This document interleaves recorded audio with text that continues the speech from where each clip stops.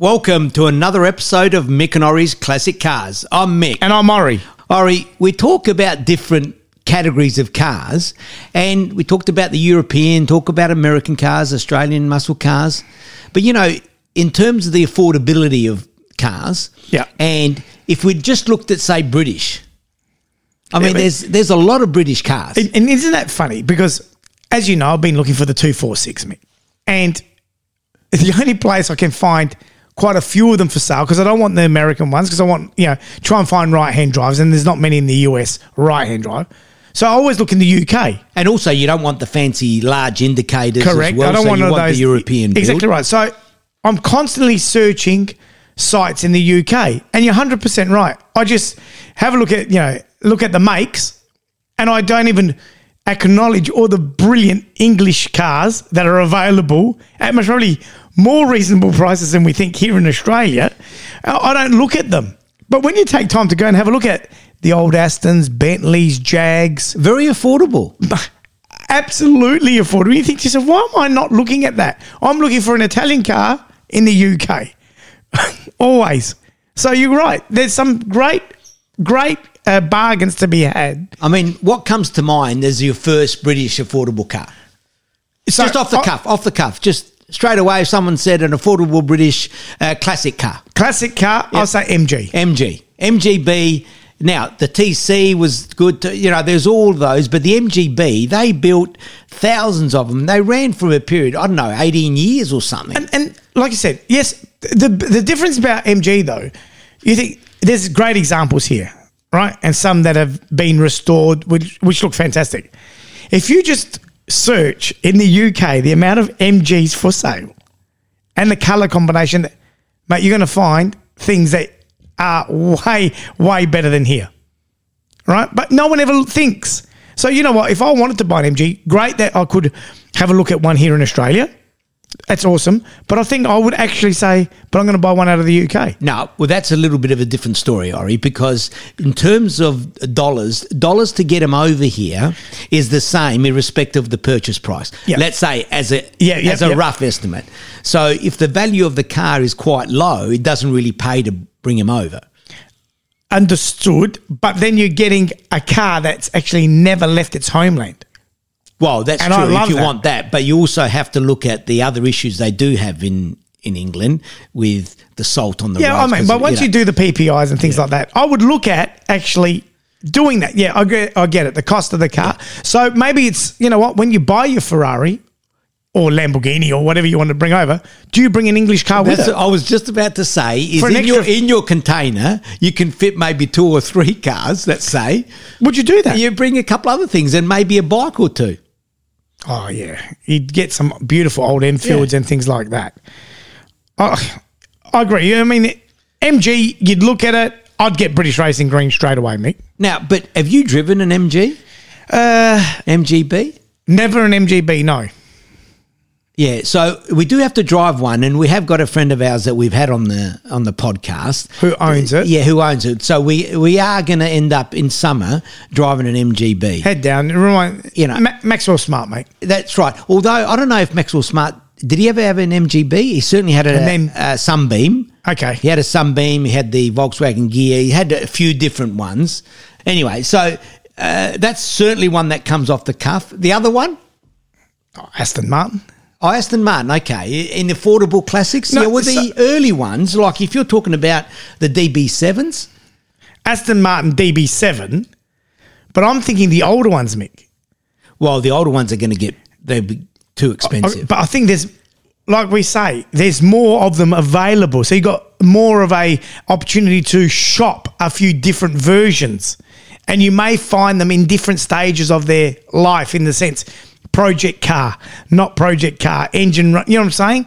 Where here you're finding them either poor condition or fully restored. Right? Yeah. There's really not many in and then between. affordability goes out the window. Correct. We're over there, and that's the beauty about the UK. And that's why I constantly look for Ferraris and things, because there's a lot more project cars, I'd say, that have been a little bit unloved, or people have started it and then changed their passion or gone in a different direction. So the older Aston Martins, I think I would buy from the UK. Okay. And what about a newer one? When I say newer one, like still a classic, the 94 to, 2003 DB7 Yeah, most or probably going to something? get more of an options Well, by looking in the UK. For sure. We're not talking about suggesting to go and get a car from the UK. It's just we're talking about UK cars and their affordability. So in their own, whether it's in America, because there was many MGs that went to America, Yep. Aston Martins. The American market is And like I fairly said, for big. the price, now, bring them to Australia is quite expensive. But if you lived in Europe, let's just say, No you problem. go pick it up and just drive it across. Just drive it across. And it Right. doesn't matter whether it's left-hand or right-hand drive. So that's where you say, in Europe, they are so spoiled for choice, but they still seem to maintain their value, don't they? Well, Certain cars. that I'm not sure. I'm not sure really how much they retain. I think they do.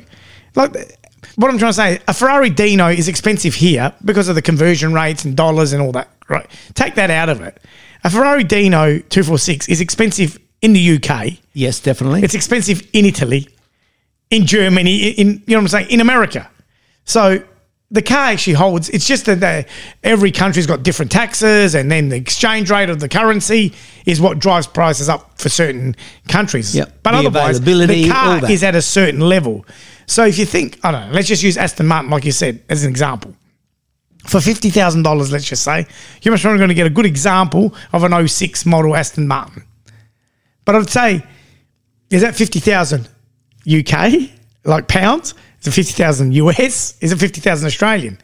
Because that equivalent here is like maybe 100,000 for us here. Yeah, because we've got to bring tariffs and all sorts of things. But if you look at in their home market, I think you get true value for they're money. affordable. They're certainly affordable in their home market. Mate, I would load up a container of mini miners, mate. I do like the Austins. Mini Minor, the Cooper S. How many would you put in there? Yeah. It's like the Italian job. The Minis really, I got to say, the Minis for me, they were good in racing, good in rallies. They were phenomenal Godzilla breeding. Yeah. Really. You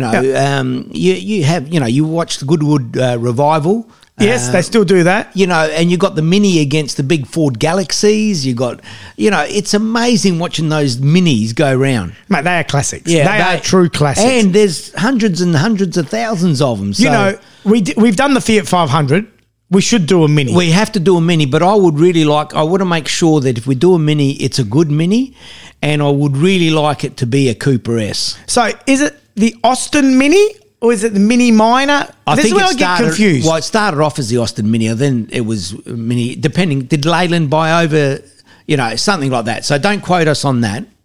So then Leyland bought them and they became what? Mini Minor. Well, I don't know. I think we'd have to do a bit more research if we're going to talk about, the hierarchy, who owned it. But when we're saying Mini, you're thinking the same Mini I'm thinking. Yeah, it's just a Mini. Whether it's the 'Cause the Austin shape Mini, didn't change. They're similar. Yeah, the early Minis had a different grille, but ultimately they went for a long period looking the same.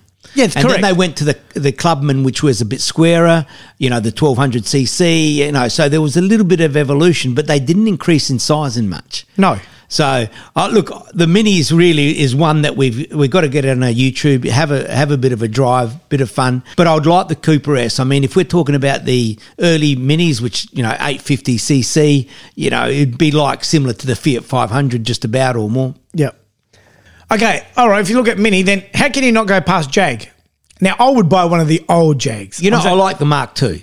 The sedan Mark II, they used to race them too. I don't know why everything I get, I think of racing, but... That's what really, you think of racing because that's where you saw them, right? Like where you really appreciated them for their speed, for their agility, for their whatever, right? And so then you aspire, I believe, in life to own one of those racing cars. It's always come, win races on Sunday, sell cars on Monday. And hence why, no disrespect again, I think I mentioned on a previous podcast. When was the last time you ever saw a Volvo win a race and you think, I want to buy that car, right? I know they did, Mick. I know where you're going to go. Okay. Fair enough. They did have it in competition races in the V8s and things like that. But did you say, I'm going to go buy one on Monday? No, I did. Yeah, that's a good point. I don't know why. That's a very good point. And perception is everything. So I agree. You see these other cars racing and you think, I want that. And look, Jaguar, one thing for sure, Mick, their shape. I've always loved their shape. Oh, the E-types. Oh, You know, the E-types, but even the 2 round lights at the front of the newer versions, which hark back to the older ones. Just beautiful cars. I do like the Mark II, the sedan, because that oozed luxury to me. Yep. You know, you've got the wood grain, the leather. I mean, it just, and the seating positions, 2 plus 2, 4 seaters or 5 seaters. But they were quite quick on the road as well. I think they used them as getaway cars, some of the riders, Really? I think, back then. Yeah, see, I'd love that car. You know, now, here's one Mick, I didn't know. Because Ford Zephyr Mark II. Why is that a UK car? Well, that's similar to Ford in Australia.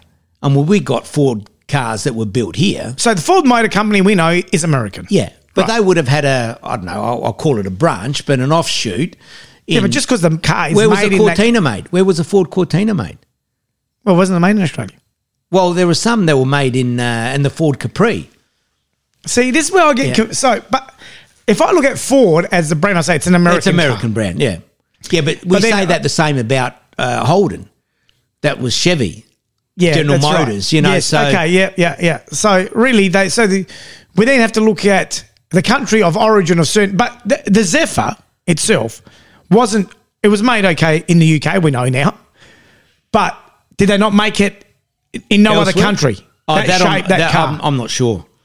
Because if that's unique to that place, then okay. I get Well, it. no one really talks about Ford Zephyrs, though, do they? No. No, I've always heard the Zephyr and the Zephyr and the Zephyr. But, I didn't even know it was a Ford until, a few, like years later that they were the same car. I thought a Zephyr was a Zephyr. No, as in a brand name. Yeah. Zephyr. Yeah. But I didn't realise that until later. If you're going to talk about MG, you're not going to talk about the Austin Healey? The Austin Healey, the Triumph. The Stag. So the Triumph was the Stag. Triumph Stag. Yeah. Was it, Mark? Well, you had the TR4, TR5, TR6. They're all great cars. Great cars. But the one, really, if I wanted to buy a classic sports car, open-top sports car, in terms of British, for me, I'd buy the Sunbeam. So you got only Sunbeam, because Get Smart. MG. Only Okay. because it gets smart, Okay, not so- necessarily because I think it's There we go. Sunbeam, MG, Austin Healey, Triumph. Very, very similar platform. Surely Lotus. they look like they came out of the Lotus. Yeah. Looks like they came out of the same factory. Yeah, well, they did. It was back, when they brought out the MG, that was the affordable sports car. I mean, everyone could get into an MG. Yeah. Open top. Okay. So you take the Sunbeam. I think I'd take the Austin Healey or the Triumph. And I'm not talking about looks now, though, that I'd take the Sunbeam or how good it is, because I don't know how good that is compared to the Austin Healey. I feel like the Triumph of the Austin Healey is, and so is the MG, really British, right? The Triumph is really British. If I was Austin Healey, I'd like the 3000, the 3-litre 6-cylinder. Yeah. Because they reckon they're pretty good. I'm not sure how affordable they are anymore. Nah, good cars. Agree. Or let's go for the Rolls Royce. You can get older Rolls Royces. Really. But they're affordable. Yeah, they are very affordable. I don't know what maintenance. But why? I think whether you buy, if you buy a top level car, it costs whatever thousands to start off with. The maintenance, just because you bought it cheap as a second-hand car 30 years old, the maintenance is still as maintenance on a high level car. So the Rolls Royce has to have a fair bit of dollars spent on maintenance for sure. 100%. So relative to what you've bought it for, say it's depreciated and it's worth, a tenth of what the new price was, Yes. but the maintenance is not going to be A tenth. equivalent to the tenth. It might be equivalent to 30 or 40%. But I agree, they are so affordable. That's why I reckon there's so many of them that are used here in this country for like wedding cars and things like that. Those, limousine services, because they look fantastic. Number one, they're luxury personified, and most probably they've picked them up cheap with a bit of love and care. Care. They come up looking wonderful. And I think they're coming back. I think the early Rolls Royce, the early Bentleys, people are starting to appreciate them more. I mean, when they were there, they were in their day handcrafted, plenty of power. No, they actually never talked about how much power they had. They just called it a sufficient power. So would you buy an old Rolls Royce Phantom? You know what? Would I buy one? It's a fair question. Or Silver Shadow. I would say Silver yes. Shadow. Oh, You actually would suit a Rolls Royce Silver Phantom. Well, because of the Silver my hair Fox colour. coming out of the Silver Phantom. Yeah. But I think it'd be more of a novelty though. But you see them driving around the streets here of Adelaide. Yeah, daily drivers. And they look fantastic. They do look They've smooth. got some presence. And you're not rushing around. It's just smooth. They're taken off from the lights. It's got, Now, I mean, we've mentioned this, but Mick, this is where I prefer the Rolls Royce, the same era Rolls Royce, over an old Bentley. Yeah, same here. Now, they look very similar. Yeah, they're both quite rectangular, quite bulky.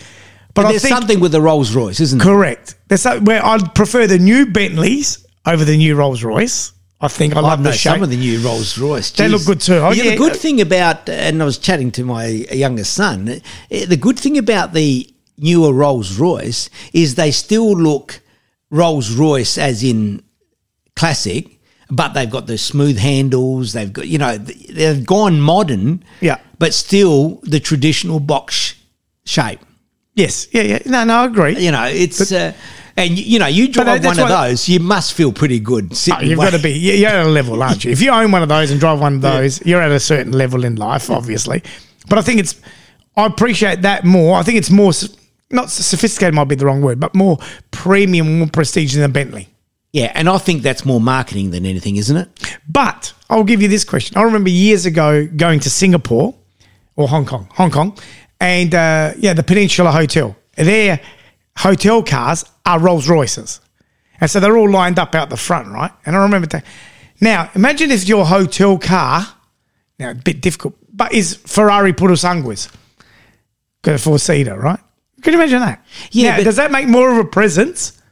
Or Lamborghini Uruses than the Rolls Royce? I mean, it's very prestige and, for the time, absolutely. But I just think Rolls Royce is one of those brands. I love them, but would I want to own one? I don't know. Okay. Even though I do like if you're the talking about a prestige hotel, okay, whatever. There's no more pinnacle than Rolls Royce. That's what I think. And now, if you roll up with a Urus or not roll up, sorry, if they had Uruses as their... It looks a bit... To me... I don't know. It's not the same. Yeah, that's number fair. one is the noise. There's all sorts of things. I mean, inside Rolls Royce is luxury. You're sitting in there. I would think you still stick to the Rolls Royce or Bentley. Yep. No. Okay.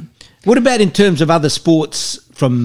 Well, we've got a gentleman and we've got to drive it because he's restored one, a Jensen Intercept. I didn't even know what the car was when he first that's told with us. that big Chrysler engine, 7.2 litres or something. But I do love the back because it's all glass. That whole back area is glass, right? And now he's had a bit of problem. I actually saw him today and he said, you guys come do a podcast on my Jensen. And I said, really? Do we have to? Well, I told him I want to do one. Oh, no, you're right. We have to. But I've actually done a bit more study on these Jensen Interceptors. But, Mick, they're a special car, mate. They are. Well, they were Italian design. So I think it's Bertoni, wasn't it? Tick. I think it's Bertoni design and a huge Chrysler engine. Right. So I want to drive one. But I appreciate them for what they were, for what they are. And I think, if you're looking for a car, affordable classic car out of the UK, it has to... Yeah, but in saying that, affordable classic car, that's one that you really do need to speak to an owner that's probably restored it, like we're talking about our friend, because... there's plenty of stories about the electrics. There's all sorts of things. How many people can work on these, right? And that's the other thing. So when you're in the UK, you got these guys that have been born and bred working on these cars. You come to a country like Australia, not so many, unless we've had a few migrate over and this and that. And they don't get to work on them as often as they would in the UK. Yeah, but the argument it's just a Chrysler engine. Yeah, fair enough. However, the electrics, amalgamating the Chrysler engine with I don't know what electronics it is, whether it's British or German, the Bosch or whatever it is, and the Italian body. I mean, that concept there, they just went for the American concept, but that's just put plenty of power. Yeah, no. So there's a couple of there's one, Mick, and I think if you ask me, okay, you only can pick one UK brand to buy out of the UK or even here locally. What would it be? Okay. Is this, and what sort of category of car? Are you talking sedan, luxury, or are you talking sports car? Doesn't matter what category, which car do you want? And I'll tell you which one it is for me. Let me guess what you would like. I reckon it'd be the Lotus. Yep. Yeah, I've always loved the little Lotus Elite. I've always loved because them. of also James Bond. Yeah, I just love that Lotus. And the racing history. You know, absolutely. I've loved the Lotus. And I think that's, if I had to own a British car, that is one I definitely would love to own. A Lotus. Yep. And which particular model? Do you know? I fell in love when it was the Elise. So what's the that? little one. The little one. Yeah. Before they went to Exige and all that. So the little Elise, is that the one with the pop? It did have the pop-ups then. Yeah. It had after the pop-up. The version after. So it must be early 2000s. Okay. That's the car that really, and I started to take notice of what Lotus do. Okay, so... And I've loved their evolution ever since, to be honest. All right, I've changed my tact. So if I had to pick one... One car. British, has to be British, has to be a classic. Has to be a classic. Has to be a classic. I'm going to go out there and say a Rolls-Royce. You're going to buy a Rolls-Royce? Well, yes, because if I buy a Lotus, it's no different than one of my other cars. Yeah. If I get a DB7 or something, it's no different than the 456. When I say no different, the same sort of GT driving, and you got one that you throw around the Lotus or the Elise. But have I got anything like a luxury cruiser like a Rolls-Royce? No. No, you haven't. So... and is that that's the epitome of British cars? Well, really. Rolls-Royce is. You know, and there's the other one that we've got to go and see that had the Alpha Spider and he's got a couple of Rolls-Royces. And, you know, you see them. He had 2 or 3 of them, older ones, one of the newer ones. One was a Bentley. And you see them in the flesh. I mean, they're substantial. Yeah. You know, and you open the door. The door's that heavy, thick. yeah. I don't know how thick that door is. But Well, everything's luxury. And the steering wheel, I think one had a Baker-like steering wheel, very, very thin, you know, and you must sit there and just... Well, they're like lounge chairs. Oh, it's... You know, like so... your lounge. Now, I'm not Lounge saying suite. I'd go and buy one, but... No, you just said that. No, if I had to, I think I would actually buy the Rolls. But you'd suit a Rolls. Very funny. You do, Very funny, and I think I'd suit a Lotus. Because you're going to be small and nimble. You're too tall for a Lotus. Anyway, we're going to leave it there. But there's a lot of affordable British cars, mate. Exactly, and that's what I was going to finish off with. It depends what you want. There's plenty still to choose from and to get into to be honest, enjoyment. As a classic, we've pretty much, if you look at those brands, and depending on which model you want. And we might not have covered them all too. No, exactly right. But from 10,000 to say 100,000... You got plenty of choices. You got plenty of choices. And I think if you look back even further, the later model MGs, like the MGF, you know, where they got that shape, they're really very, very cheap. Mid-engine, rear mid-engine. You get a lot of car. You know, you get a lot of car. It's a bit like a little go-kart. Anyway, like always, you can catch us on the show at mickandori@gmail.com, and, of course, our YouTube channel and our Instagram. So we're going to leave it there. Remember, if your car's not a classic... It will be one day. Thank you. Thanks, guys.